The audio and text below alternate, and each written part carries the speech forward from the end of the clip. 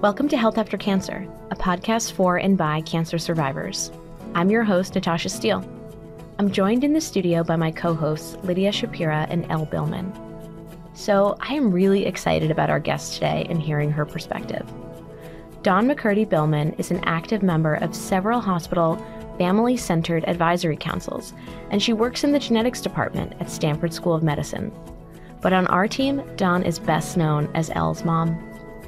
Dawn, as a mother of a 3-year-old myself, I have to say, I am frequently thinking about you and your experience of parenting Elle when she was diagnosed at age 3.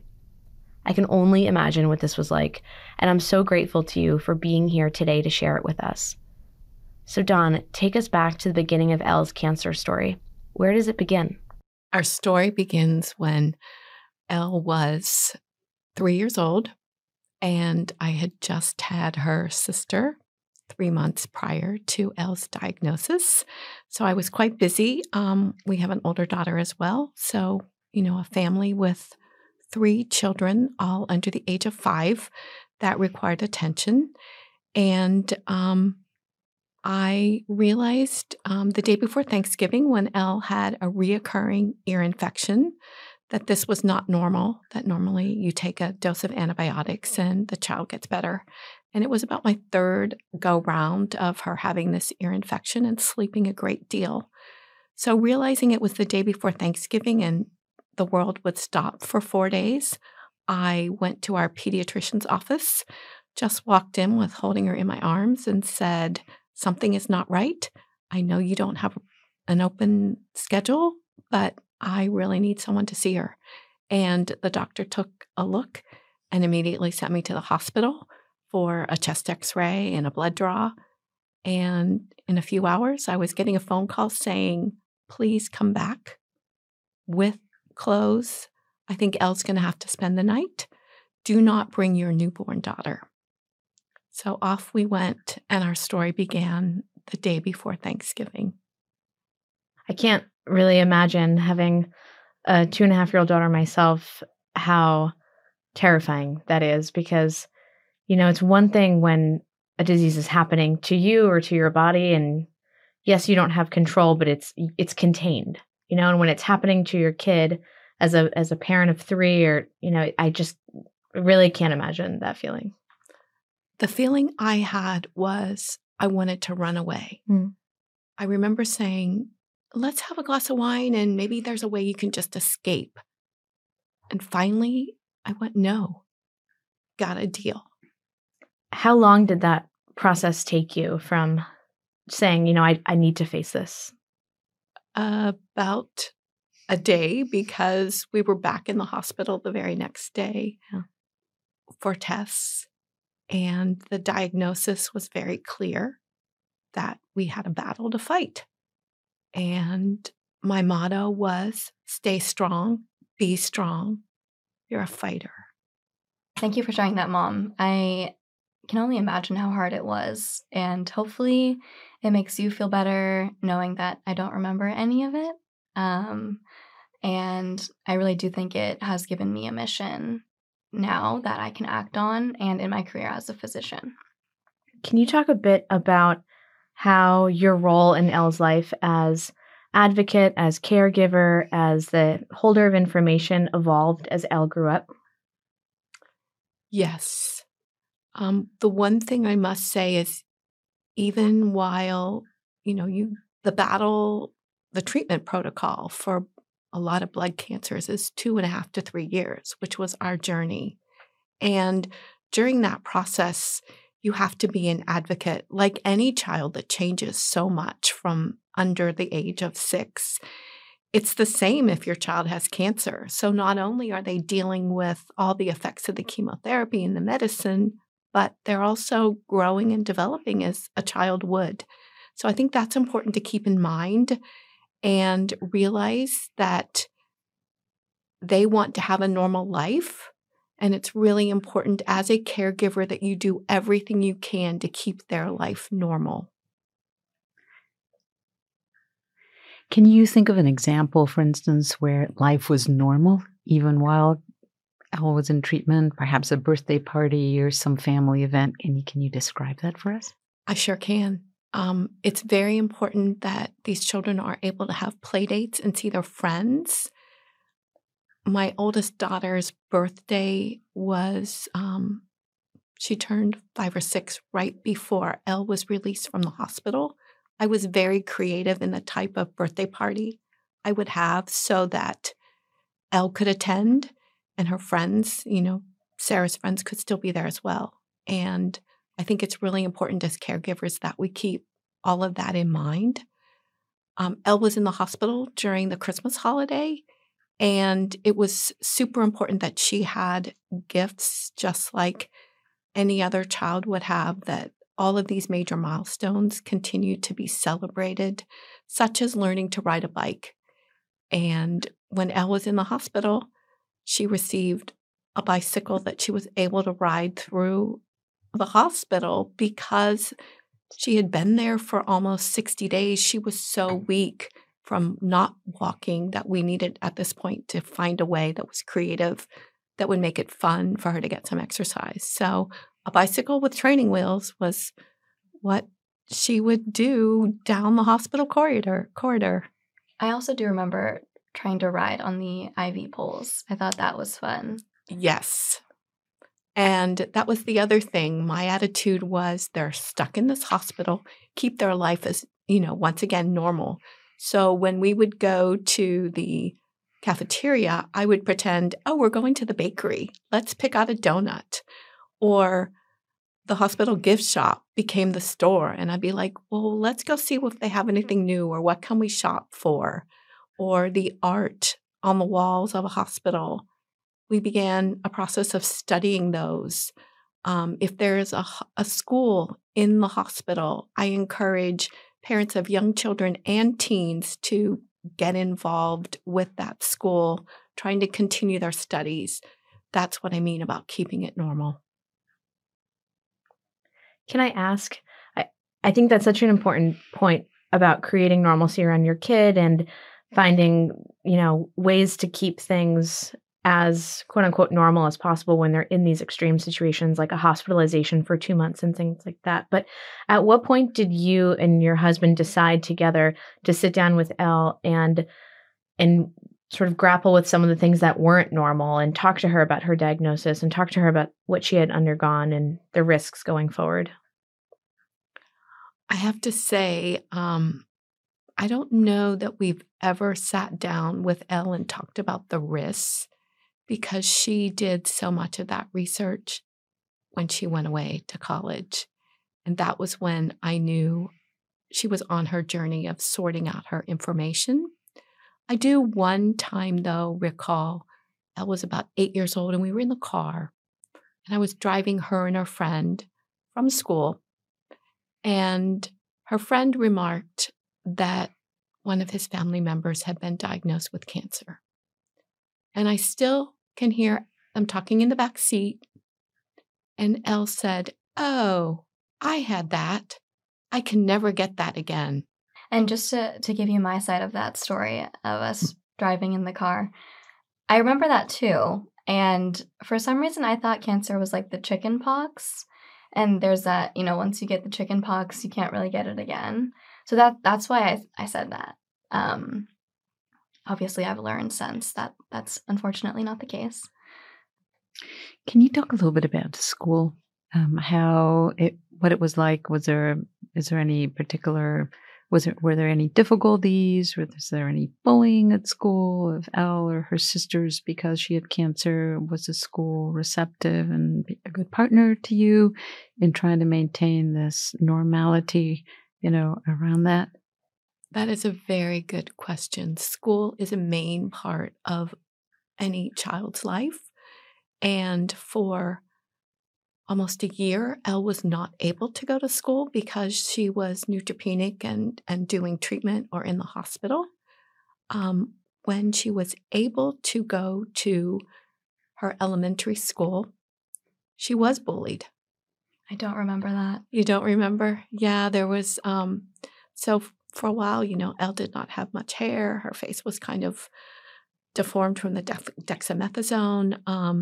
And there was a young man who would bully her and he beat her up.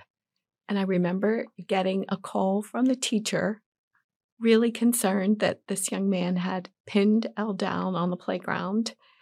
And for her, it was not a big deal, but it was a tough thing. And just to clarify, the young man was a boy. Yeah. He was the same age as me. He was 6 years old, exactly. And didn't realize, what he was doing, or a lot of that happens with a lot of children, but it was a tough thing.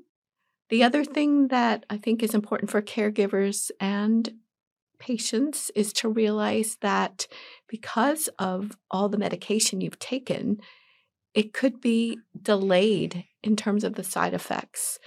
And it doesn't happen to everyone, but sometimes it can happen. And being prepared to get the accommodations so that the student can overcome whatever they are dealing with, and help them set up for success. And that was something that I was not aware of until we dealt with it. And one of the nurses said, get involved with our health after therapy program. Let's have you meet with that office and see if they can help you. So I encourage anyone who is going through this while they are in school to reach out to your hospital and see if they have this resource available. It's an excellent resource. They can come to the school, talk to the teachers, explain to educators what kind of requirements and accommodations are necessary for the child to survive or the young adult to survive, whether it's high school or college. It's just a very important resource, and it can make the life so much easier for the parents, the caregivers, and the child. Can you talk a little bit about what advice you received from the medical team and perhaps psychologists or social workers or child life specialists on the team about how to have these conversations with Elle as she grew, as she sort of aged out of the pediatric group, became an adolescent and young adult, or were you left to navigate this totally on your own? I have to say we had one resource that would happen called Health After Therapy. When it went on for, about 5 or 6 years after she was off treatment. The hospital lost their funding and that role went away. It was a very helpful resource, but other than that, we were left to sort it all out on our own. Do you ever sit down with Elle and your other daughters and look at photos of that time and talk about what happened? We do look at pictures, but with Elle and her siblings, it definitely had an impact on their lives. And I think this is something that, as a group of survivors and families, that we have not focused on. Elle's oldest sister was 5, a very key time in a life, and she saw me leave. I literally was living in the hospital for 2 solid months. We had a newborn.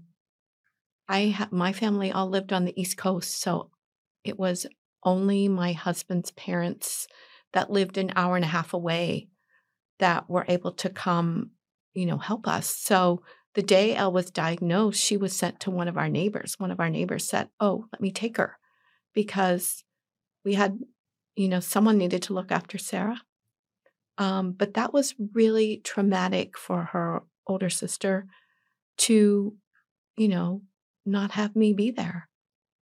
And something that's unique for a childhood cancer survivor is I feel like your cancer history is very much a shared story between the child and the primary caregiver, because the child's a child and the primary caregiver is the one who's actually making all the decisions and remembers everything, whereas the child doesn't necessarily remember everything.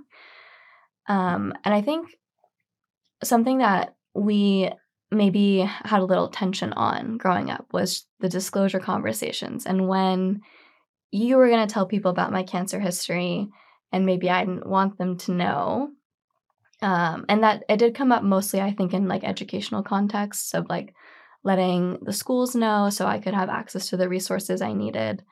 But I'm just curious to maybe we can have a conversation about how we could have done that better so the listeners can maybe learn from us. That is a very important topic, Elle. And I realize now, looking back, it's helpful for the child, especially as you get into high school, and the caregiver to sit down and have that conversation about how they would present this to an instructor. Because one of the aspects of that health after therapy or, topics is to sit down with the educational people and explain to them what the child needs in terms of learning best. And many times that does come down to this was our diagnosis. So it's a very, very good point, what you just brought up. And there is a way to get that information across to the educators that the child can feel comfortable with, or the teenager, because they're going in and facing that classroom instructor every day. Mm-hmm. Yeah, and then I think also just really thinking about, beyond the educational context if you're seeking accommodations, but outside of that, who do you get to tell and who do I get to tell? Right, because I think in some situations, it very much is your story too, but it's also mine. And so in our different worlds, we should be able to share it with who we want, but that doesn't mean I can go into your world and share it necessarily, and you can come into mine and share it with whoever is in my world. Very good point. And I also found as the caregiver that once you took ownership of the story, then I felt like I was passing a torch or passing a responsibility that I had going through the process. Because as the caregiver, when you have a child in the hospital, or even an adult or a young person, if they are so ill they can't talk, there are times when you are the voice of that patient to the care team. And I really believe that caregivers know their person that they are looking after better many times than medical professionals who have just met this child. There were times during Elle's care in the hospital when she had several complications, because I knew her so well and had been part of all of the scans and looked at all the photos. I was able to understand what they were trying to do and where the infection was. Was it in her brain? Was it in her stomach? And I knew from the way she was communicating with me that she was starving and she needed to be able to have food, and to be able to share that with the care team. Speaking up for that patient is really important. But during that process, I felt like I was the one that wasn't able to eat. And you really do begin to internalize all that they're going through. Yeah, but then that changes in survivorship and Exactly. as the child grows to an adolescent and then to a young adult. And so it can take some work and probably conversations to kind of reframe that. Exactly. I totally agree. I often think about why I'm going into medicine. And I have to recognize that I think growing up around medicine and navigating survivorship and getting really interested in research is probably a big factor that's pushed me into medicine. I'd like to think in another life where none of my cancer history existed, I would still go into medicine because I think it's such a cool field. But I do have to admit that my experiences have pushed me in a certain career trajectory. And that's something that I feel a lot of gratitude for, because I think it gives me a purpose and a really meaningful purpose.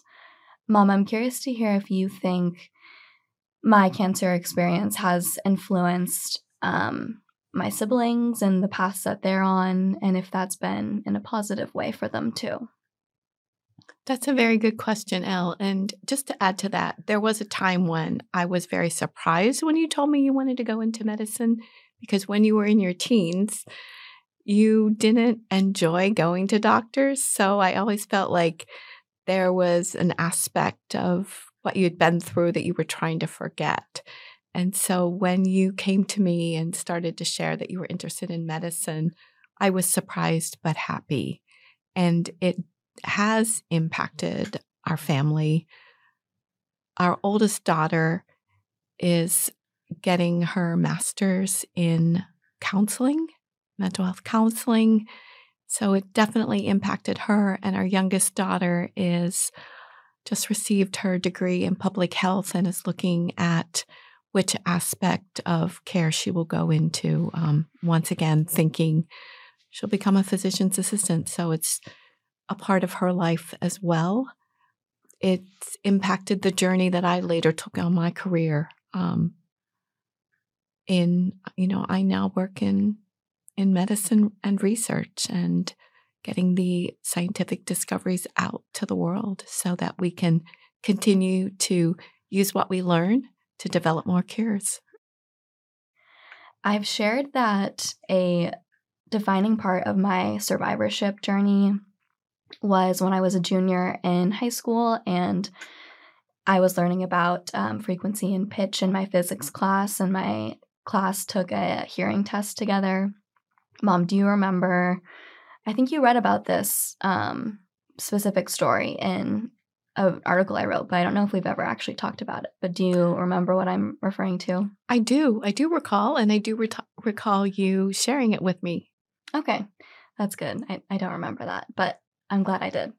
I also talk about how in that moment, I became very curious about my cancer history and recognized that it was something I needed to be aware of so I could responsibly manage my health in the future. My attempt at kind of gathering the information I wanted was to not ask you or Dad, which would have been the easiest way, but being a 16, 17-year-old, I didn't really want to bring up my cancer history with either you or Dad, so I kind of took a different route and tried to research everything on my own. I think another big factor that contributed to that is I recognize that for you, talking about my cancer history sometimes made you emotional, which is very valid, and it was something that I kind of wanted to avoid. So that also pushed me to kind of figure it out on my own. Also in high school, you of course know that I was dealing with some late effects that I was receiving medical care for. And as we've talked about, I was very resistant to those appointments. I think all of my teenage angst came out at those doctor's appointments because I just did not want to be there. I'm trying to think about what we could have done to make that better. I'm curious if you have any ideas. I have some ideas, but I don't know how practical they would have been.